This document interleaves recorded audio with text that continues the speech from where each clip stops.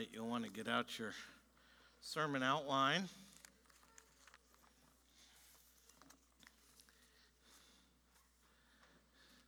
It's good to see the Godas here today. 2 weeks now. Just an old married couple already. Glad you're here. And Andrew and Allison, this is it. One more week. All right. Excited. So it's great that today we're talking about marriage. So it has nothing to do with either of these couples. It's just the way it fell providentially. So, who knew? Obviously, God did. So, it has a lot more to say to the rest of you, actually. So, let's get to it. 1 Corinthians chapter 7, as we race through all these non-controversial passages in Corinthians. We are at 1 Corinthians 7. I'm going to read the first 16 verses. And we have to remember, this is God's word. He wants to teach us. Now, concerning the matters about which you wrote, it is good for a man not to have sexual relations with a woman. But because of the temptation to sexual immorality, each man should have his own wife and each woman her own husband. The husband should give to his wife her conjugal rights, and likewise the wife to her husband. For the wife does not have authority over her own body, but the husband does. Likewise, the husband does not have authority over his own body, but the wife does. Do not deprive one another, except perhaps by agreement for a limited time, that you may devote yourselves to prayer, but then come together again, so that Satan may not tempt you because of your lack of self-control. Now, as a concession, not a command, I say this. I wish that all were as I myself am. But each has his own gift from God, one of one kind and one of another. To the unmarried and the widows, I say that it is good for them to remain single as I am. But if they cannot exercise self-control, they should marry, for it is better to marry than to burn with passion. To the married, I give this charge, not I, but the Lord.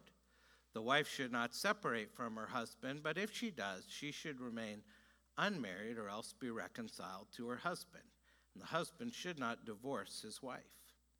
To the rest I say, I, not the Lord, that if any brother has a wife who is an unbeliever, and she consents to live with him, he should not divorce her.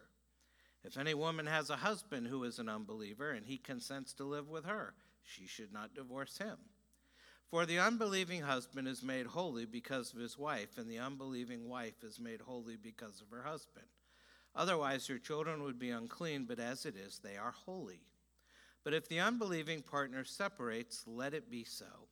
In such cases, the brother or sister is not enslaved. God has called you to peace. For how do you know, wife, whether you will save your husband? Or how do you know, husband, whether you will save your wife? The word of the Lord. Thanks be to God. Let's pray. Heavenly Father, this is your word. As always, we need it desperately. We need to be reminded the greatness of the gospel and the power of the cross and the glory of Christ. We need to know the sufficiency of your word for all the problems of our lives. We need to know that whatever we struggle with as individuals, even in this area of sex and sexuality and marriage and singleness, that the answer to those issues are found in Christ. Thank you that Corinthians is a love letter to unlovely people, pointing us to Jesus. We need him. Bring us to him. Bring us the grace of repentance. Soften our hearts. Have mercy on us. And so we pray, by the power of the Spirit, help us see Jesus. In his name we pray. Amen. Amen. Before we get started, let me say how much I appreciate the Christian satire site, the Babylon Bee, for going over our sermon series in advance and writing articles that I can use as sermon illustrations.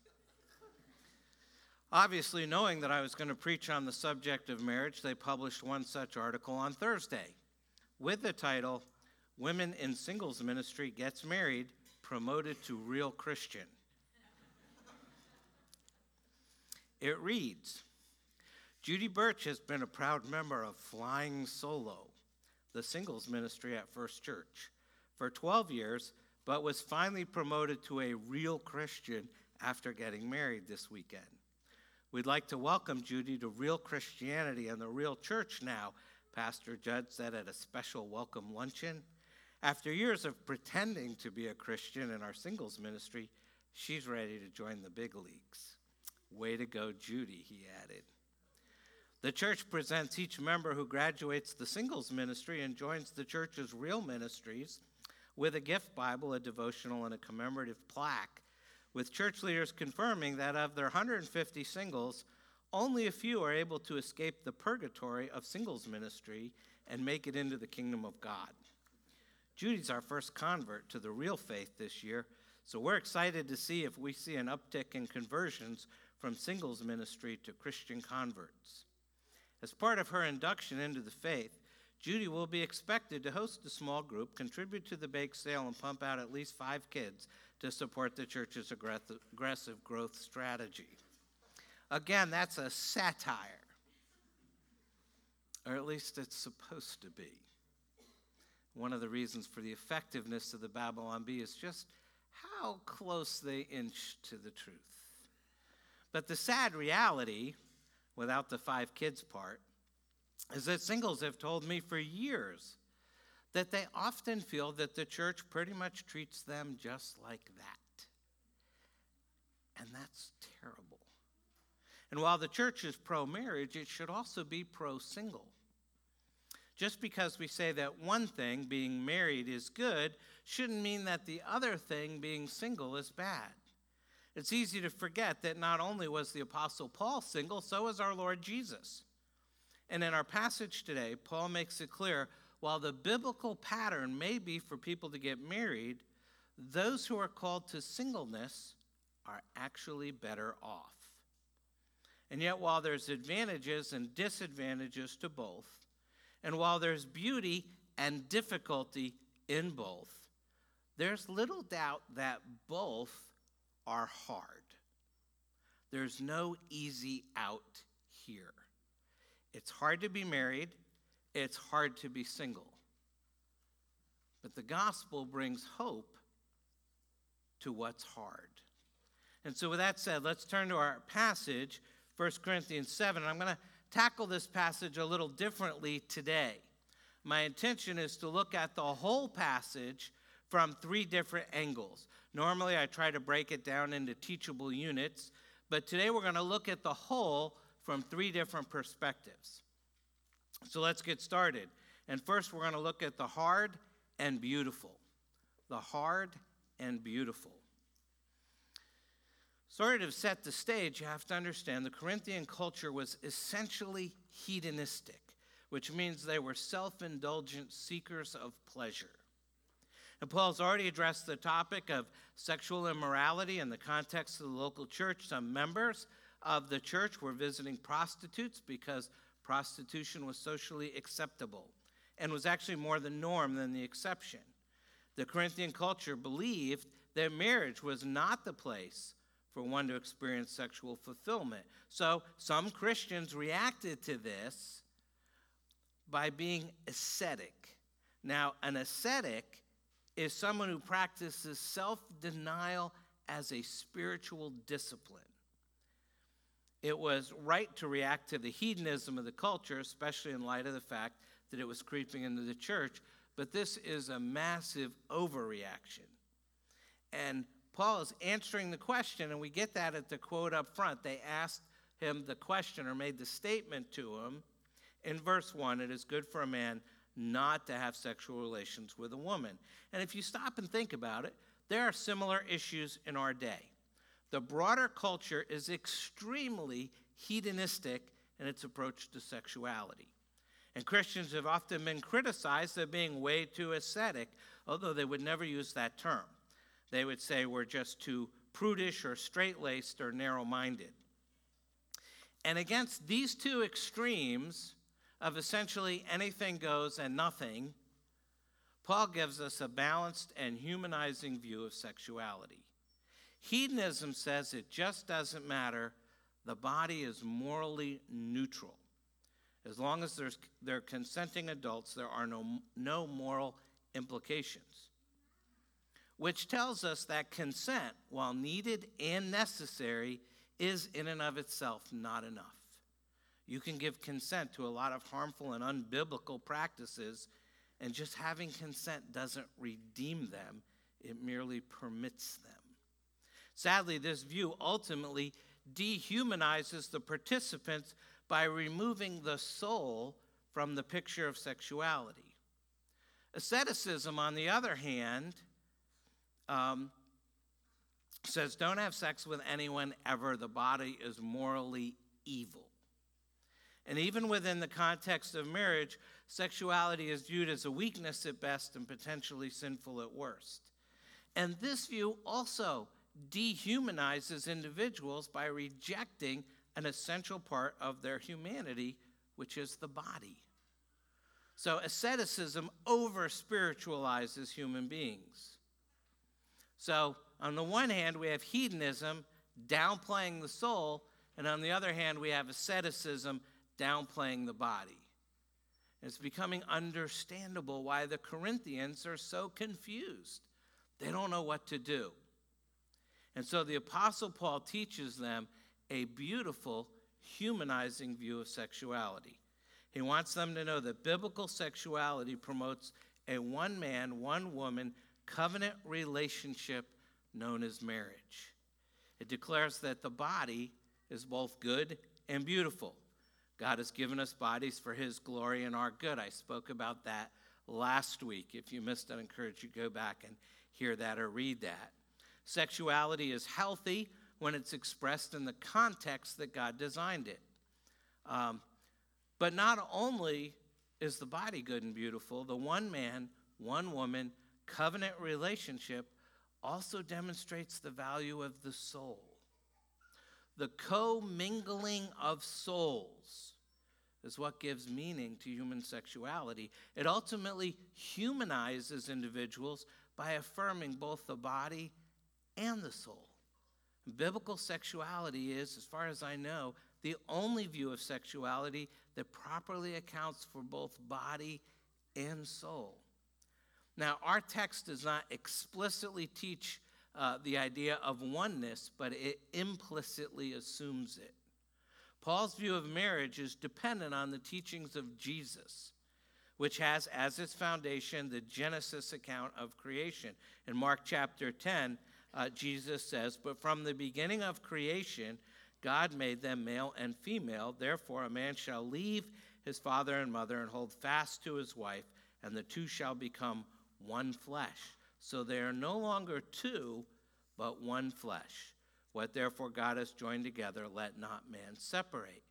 So marriage is a one flesh union and is intended to be a literal melding of identities. As I said, a commingling of souls. All other aspects of our identity take a back seat to the oneness that we now share with our spouse. This is the beautiful relationship that actually forms all other relationships. Relationship to one's family, friends, even yourself, change with marriage. The Bible views sexuality within the context of marriage as the primary picture of the beauty of oneness. We see this in Paul's description of the relationship of a husband and wife in verse 4. It says the wife does not have authority over her own body, but the husband does. Likewise, the husband does not have authority over his own body, but the wife does. So in a healthy marriage, there's this beautiful giving up of one's autonomy to the other. And ultimately, the oneness of a couple is intended to be drawn from and point to their mutual relationship to the Lord. So how is the beauty of oneness maintained over time? And the question gives us two answers. They're fairly simple. They're there in your outline, the first of which is service. Service. The general witness of Scripture is that a beautiful marriage is maintained when a husband and wife put each other's needs before his or her own, and this is expressed through selfless service. Paul says in Philippians 2 regarding the church that we should put other people's interests before our own. In 1 Corinthians 7, the discussion of self-giving service is in the context of marriage and sexuality. Husband and wife are to complement one another, to serve the other in his or her weakness. So here the discussion of self-giving service revolves around the prevention of sexual immorality, which Paul addressed in the last chapter. He addresses it here. He says, because of the temptation to sexual immorality, each man should have his own wife and each woman her own husband. But I want you to notice in these verses, there's a beautiful balance on display in this other-serving relationship. You got to remember the world in which they lived, and in which much of the world still lives today, in a patriarchal society where male dominance is part and parcel of maintaining one's status and position, where the needs and desires of women were and are rarely considered. Paul's teaching here is radically countercultural. Paul is claiming that women and men have equal rights in the bedroom. Paul envisions sexuality as a means of serving one's spouse. Ascetics who claim the Bible's perspective on sex is limited to procreation are not reading this text. Paul acknowledges that human beings have passions, and he envisions a healthy marriage in which these passions are exercised. To the ascetic who views sexual activity as less than holy, Paul's counterargument is that couples do this in order to remain holy. The reason married individuals are married ultimately is to please God, which points to this goal of selfless service. Ultimately, selfless service in marriage is intended to spur one another on to live a life that's pleasing to God. This is the aim of marriage, not merely happiness, but holiness. God calls us to be kind and gracious agents of sanctification. Now, you could do a whole lot with that term. But in the lives of our spouses, God uses us to make the other holy. And the Bible shows sexuality is a beautiful gift given to us by God as a blessing to be enjoyed within the context of a faithful marriage relationship between a husband and a wife. Now, that's the first answer to the question, how is oneness maintained over time? Through self-giving service. But secondly, oneness is maintained over time simply through commitment. Now, verses 10 through 16 contain Paul's instructions on how Christians should approach the great difficulties of marriage. Is divorce ever permissible? How should someone who comes to know Christ respond when his or her spouse is decidedly not a Christian? And although these verses deal with difficult cases, the underlying teaching is in regard to the beautiful commitment that lies at the heart of marriage. The Bible's seemingly strict views on divorce are derived from its even higher views of marriage. Marriage commitment is an objective reality that should not be altered. And Paul makes that clear. Verses 10 and 11, he says, to the married, I give this charge, not I, but the Lord. The wife should not separate from her husband, but if she does, she should remain unmarried or else be reconciled to her husband, and the husband should not divorce his wife. Simply put, marriage is not to be interrupted by separation or terminated by divorce. The marriage commitment subjectively works itself out in steadfast love that's not determined or altered by emotions or changes in you and your spouse. Now, some singles make a false connection at this point. Some might say there has to be some principle that's going to allow me as a Christian single woman to marry this non-Christian man who's willing to come to church. The Bible is clear. If a Christian is to marry, he or she needs to marry in the Lord. And that will be repeated at the end of this chapter in verse 39. A wife is bound to her husband as long as he lives, But if her husband died, she is free to be married to whom she wishes, only in the Lord. But in a culture where marriage can be incredibly difficult, we also have to confront the hard and difficult. So we have the hard and beautiful, but now we have the hard and difficult. To be honest, marriage in our culture is at an all-time low. Probably some nice way to say that. I don't know what it is. For all the cultural debate about marriage, all the numbers, surveys, studies show that marriage has seen better days. And this has led a number of people just to give up on marriage altogether. And even those who haven't given up can often see the difficulties of marriage. Some know the difficulties from firsthand experience. Some have personally experienced the pain of divorce. Some of you are married but have had a difficult experience up to this point. There's no shortage of the brokenness of marriage on display to the watching world. For others, this section of Paul's letter is really difficult to read because despite deep longings, many are not married. Now, the next section of chapter 7 will deal more directly with the issue of singleness, but hopefully it will answer some of those concerns more directly. But this passage does briefly address those who are single. And Paul highlights a few things. I think, first of all, he highlights that singleness is an ideal. Verse 6, he says, now as a concession, not a command. He's holding this up as an ideal. Alongside marriage, he views singleness as a gift. In verse 7, he says, I wish that all were as I myself am, but each has his own gift from God, one of one kind and one of another. He's not talking about spiritual gifts. He's talking about singleness and marriage, and that each can be a gift from God. For some, perhaps for many, singleness is a calling. Those who are currently single are called to be single, at least for now.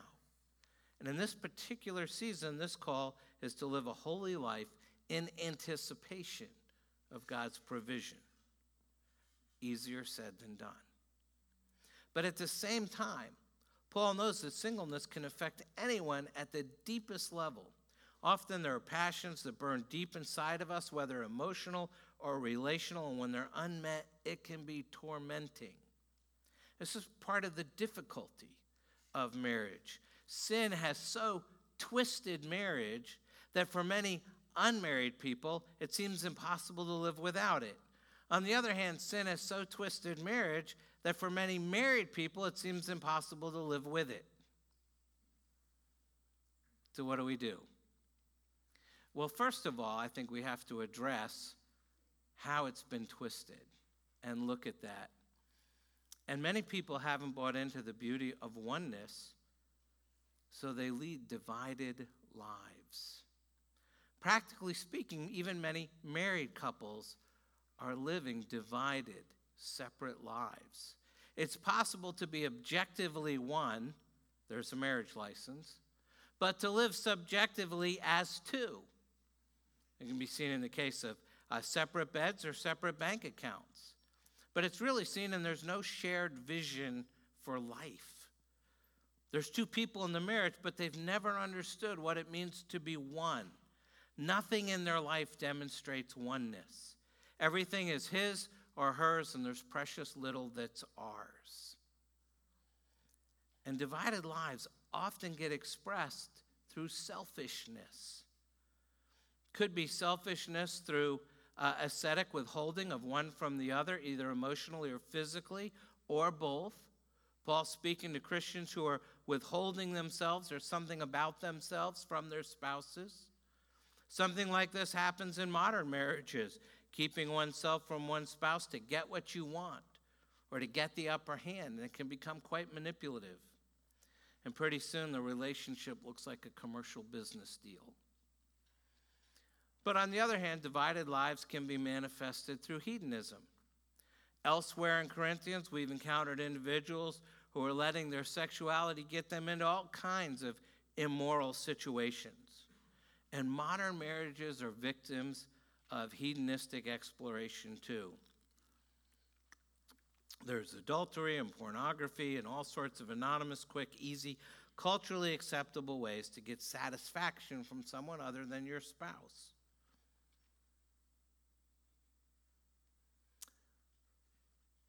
The source of the division in our marriages is usually and almost always selfishness.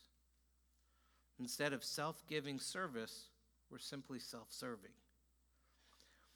And some people extol that our approach to marriage is self-serving. Tara Parker Pope wrote an article in the New York Times she entitled, "The Happy Marriage is the Me Marriage." And in it she says, quote, "In modern relationships, people are looking for partners who make their lives more interesting, who help them attain their respective value goals. So marriage is supposed to be about us, but in our culture, it's become about me. It's all about me." And so how do people respond to that? Well, they think, I need a perfect, compatible soulmate who will fulfill me. And that inevitably becomes a problem. That's very different from I want a friend who I can have a really deep friendship with. And Tim Keller summarizes it this way. He says there's two key factors for this so-called new idealism. The first is physical attractiveness. In other words, the other person has to be really physically attractive. And second, there's this issue of compatibility, which means they wanted someone who has the willingness to take you in as you are and not try to change you. And that causes problems because oftentimes there's resentment when one person wants to change the other. For the most part, men want a woman who fits into their lives. And that's what they think means to be truly compatible and who will not try to change them. If that's what people want in a relationship, you're going to be single for a long time. A deeply devoted, loyal relationship requires a surrendering of one's independence. And people seem to think that this traditional approach to marriage, being committed, loyal, faithful, monogamous, self-giving, is oppressive, and the progressive view is actually liberating. And the irony is that it's the exact opposite. Because the progressive view that there's a perfect person out there who is going to be able to fulfill every need you have is utterly enslaving. Reality shows us this is a completely unrealistic set of expectations placed on another person. And I am constantly amazed that I meet people who think that real marriage requires two completely well-adjusted individuals with little in the way of emotional needs and without any character flaws that need work. And that's what they want. A perfectly compatible soulmate who's well-adjusted, who's not emotionally needy, who's full of emotional wealth, and is very attractive. But even if that person, who doesn't actually exist, was found and pursued until the relationship started, it's still not going to work. It's immediately broken. Because you still have your side of the equation. And as soon as you show up, as soon as the person pursuing the relationship enters into it, they bring all sorts of issues and problems and baggage. It's kind of like, people say they want to find the perfect church. Don't go there. It stops being perfect as soon as you walk through the door. Well, that whole perfect thing for marriage, it's the same way. It's an unrealistic set of expectations. And the real problem is marriage begins with this self-serving purpose. And we'll soon discover that a spouse, any spouse, can't meet these expectations. Then that self-serving purpose and posture just gets amplified. The self-serving approach just twists and distorts life within marriage. Sexuality, when in the context of marriage, ceases to be what it was meant to be when it's just about the other person meeting your needs. When those who are one start acting like two, And when those who are called to serve one another are more interested in serving themselves, it leads to massive difficulties. So how is it possible to cultivate the beauty of marriage and not kill it? The beauty of marriage begins to overcome the difficulty of marriage when marriage ceases to be the most important relationship in your life. Let me say that again. The beauty of marriage begins to overcome the difficulty of marriage when marriage ceases to be the most important relationship in your life. Which means that marriage needs to follow the marriage model of Christ. The marriage model of Christ. So what Paul is trying to say is your marriage is meant to follow the pattern of the model marriage. And the model marriage is Jesus' relationship with his bride. Jesus is the bridegroom. He's the husband. He has a relationship with his bride, the church. And though marriage is a blessing, a gift, a calling, a place where Christians can find deep satisfaction, it's not designed to be the source of ultimate satisfaction. Expecting marriage to satisfy your longing or meet your needs or bring you happiness can smother the other person, creating resentment.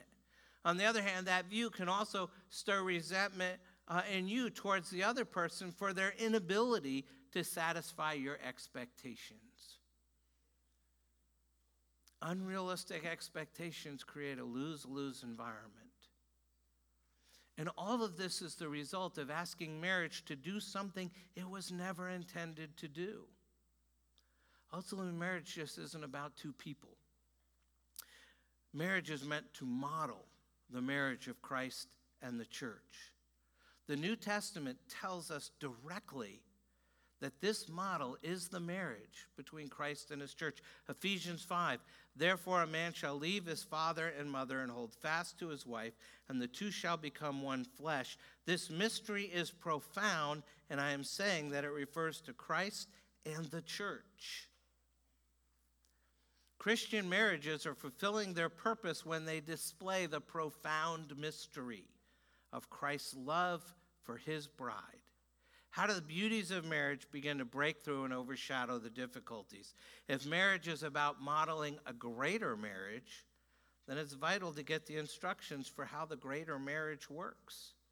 It's the profound mystery of Christ, the only perfect person who lays down his life through his sacrificial life and death.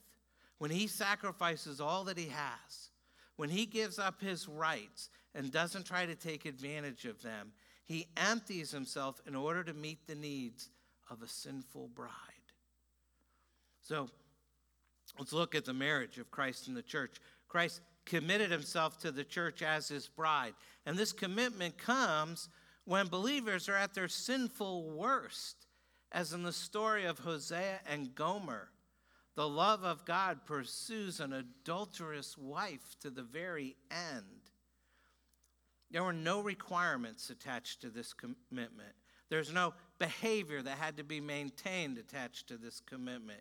It's unbelievable. God has covenantally committed himself to an adulterous wife. And the adulterous wife is the church. God's covenantal commitment to his people is steadfast and unshakable. The radical grace of God is the source we need to be radically gracious to our spouse, either present or future. When one person in the marriage is content to see it break down, the other can remain steadfastly committed because of God's steadfast commitment to the church. This is what lies behind Paul's command that a believer who comes to faith after having been married ought to stay in the marriage, verses 12 and 13. Marriage is not about the benefits received, but the commitment made. And it's possible to remain faithful to one's commitment because of the ultimate commitment that Christ has made to the church. How does Christ display his covenantal commitment to the church? He seals it by giving himself away. He's not self-serving, but self-giving. He places the needs of his spouse above his own. He's completely other-focused.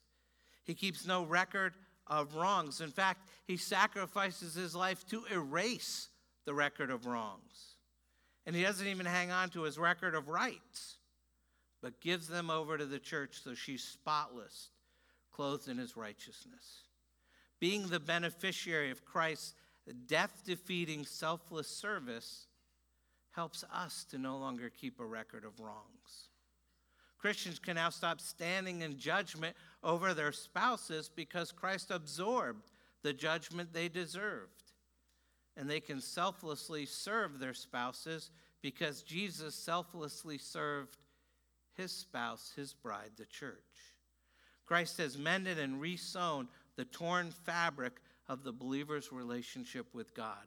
The Old Testament actually describes the rift between God and Israel as a divorce. In Jeremiah, it says the sins of Israel are piled so high, God finally sent his adulterous wife away with a decree of divorce. Jeremiah 3:8. Israel was exiled in Assyria because of her adultery. But Jesus was exiled on the cross because of our adultery. Jesus experienced division from the Father in order to secure our oneness with him. Because of our union with Christ, the one who experienced the divorce of the cross, we never have to fear being divorced from the love of God. Christ's vows to his bride are eternally unbreakable because they're sealed with his blood. In the church's marriage to Christ, it is not until death do us part. It is my death ensures that we will never be apart. That's the foundation for oneness in a marriage of divided lives. The union Christ has with the church is the foundation of a union between a husband and a wife. Marriage is beautiful, and it's meant to model this profound mystery of Christ and the church. His commitment, his selfless service, his union-securing death turn difficulties into beauty. That's part of the profound mystery of the gospel. And once this is understood, anyone can look across and see the perfectly wrong person who is her husband, or the perfectly wrong person who is his wife, and be able to say, marriage is not about me. It's about us. It's about meeting her needs. It's about meeting his needs. Here's the beauty. When an individual is pursuing his spouse's happiness and holiness, then that spouse will get happiness, and the husband's happiness will increase. But when individuals pursue their own happiness, they get neither their own or their spouse's. And perhaps those people will repeatedly wonder why they always seem to be stuck, why there are more difficulties than beauties, why they can't seem to make it work. Not always, but usually it's because they're stuck in self-service. The only way somebody can look at the wrong person in his or her marriage, and for that person to become the right person, is to know that the perfectly right person has come for the wrong person, for you and me, for all of us. That means we have to say to ourselves something like, when Jesus looked down from the cross, he didn't think, I'm giving myself to you because you're just so attractive. Oh, he's in agony, and he looked down on us who were denying him and abandoning him and betraying him, and in the greatest act of love in history, he stayed. He said, Father, forgive them. They don't know what they are doing. He loved us not because we were lovely, but to make us lovely. That is why I'm going to love my spouse. Speak to your heart like that. And it will be so much easier to fulfill those promises you made or will make on your wedding day. The world doesn't understand the biblical view of marriage, primarily because the world doesn't understand the commitment of Christ. The world doesn't understand that God cares deeply about sexuality and marriage. I'm going to repeat something I've said earlier, not just in this series, but I think I've said it multiple times over many years. So I apologize to those of you who have heard it before. But I think it's at the heart of God's design for marriage. Biblical marriage is a commitment that involves the whole person, body and soul. You can't just give one part of you away, just the body, without also giving away your soul. It's a package deal, and God says it's so volatile and at the same time so fragile, there's only one safe place for it, marriage. And I understand that we've touched on some sensitive issues over the last few weeks, and those points that hurt, those areas that need work and need attention, let Jesus be the master there. Let him lead you there. Let him guide you there. Let him teach you there. Let him uphold you there so that we might build marriages that are strong and lasting and honoring to God. The world will try to convince you that the Christian view on sexuality is too narrow and outdated for today's world. They're going to say something like, I don't like what Christianity says about this area of my life. But, and I'm quoting Keller here, if a doctor prescribes an unpleasant tasting medicine, what do? If you're truly sick, you take it. And it's just as wrong-headed to taste test Christianity as it is to taste test medicine. Christianity will not allow itself to be evaluated solely on its sexual ethics. It's because the real question is Jesus Christ really the Son of God? Is he who he said he is? Is he the way, the truth, and the life? Has he really died for you because you're a sinner? If he is and has, then who cares what he asks you to do or not to do? You should do it. In a sense, the gospel doesn't let you talk about anything else first. It says, I won't talk to you about marriage or sexuality or gender roles or suffering or anything else until you determine what you will do with him. Who he is determines everything else. But they object. Christianity is such a low view of sex. Really? The Christian view of sex is enormously lofty. The Bible says that sex points to the ultimate closure that we'll have with Christ in heaven. The Bible tells us that God made sex for marriage because it's capable of bringing so much glory and so much joy in your life that only two people fully committed to one another for a lifetime can receive it. No higher view is possible. It's not by coincidence that his chosen imagery to characterize his relationship with his people is the covenant of marriage. And hopefully, through these last several weeks, you've learned that the best marriages are the marriages that put Jesus first. Perhaps we should stop and pray that we do just that. And pray for the singles for a future marriage. Pray for your children and grandchildren and their future marriages. Pray for your marriage. Pray for those who are hurting. And we have a number. But let's take a moment to pray that we will put Jesus first. Do that, and then I'll close after a minute.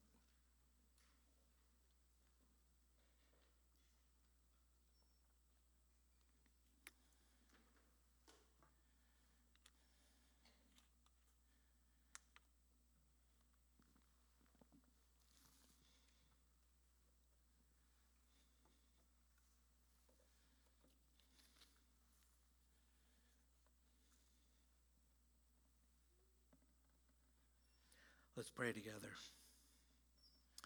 Our Lord and our God, thank you that you have spoken to us by your Son. Open our eyes that we might see our sin and see our Savior. Father in heaven, these are solemn issues that we've dealt with in these last few weeks. You know our hearts. You know our marriages. You know the marriages that are broken. You know the marriages that are in trouble. You know the husbands and wives who aren't speaking to each other. You know the husbands and wives who aren't relating to each other as husband and wife.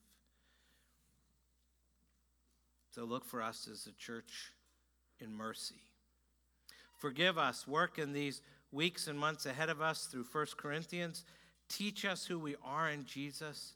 Strengthen us as we seek to live it out for your glory. As we begin to be changed by the gospel, grant that we can live like people called to be saints, united in fellowship, discerning spiritual truths, building on Christ, pursuing holiness, looking for cleansing, know that we belong to you and that we're trying to put you first, not just in our lives, but in our relationships.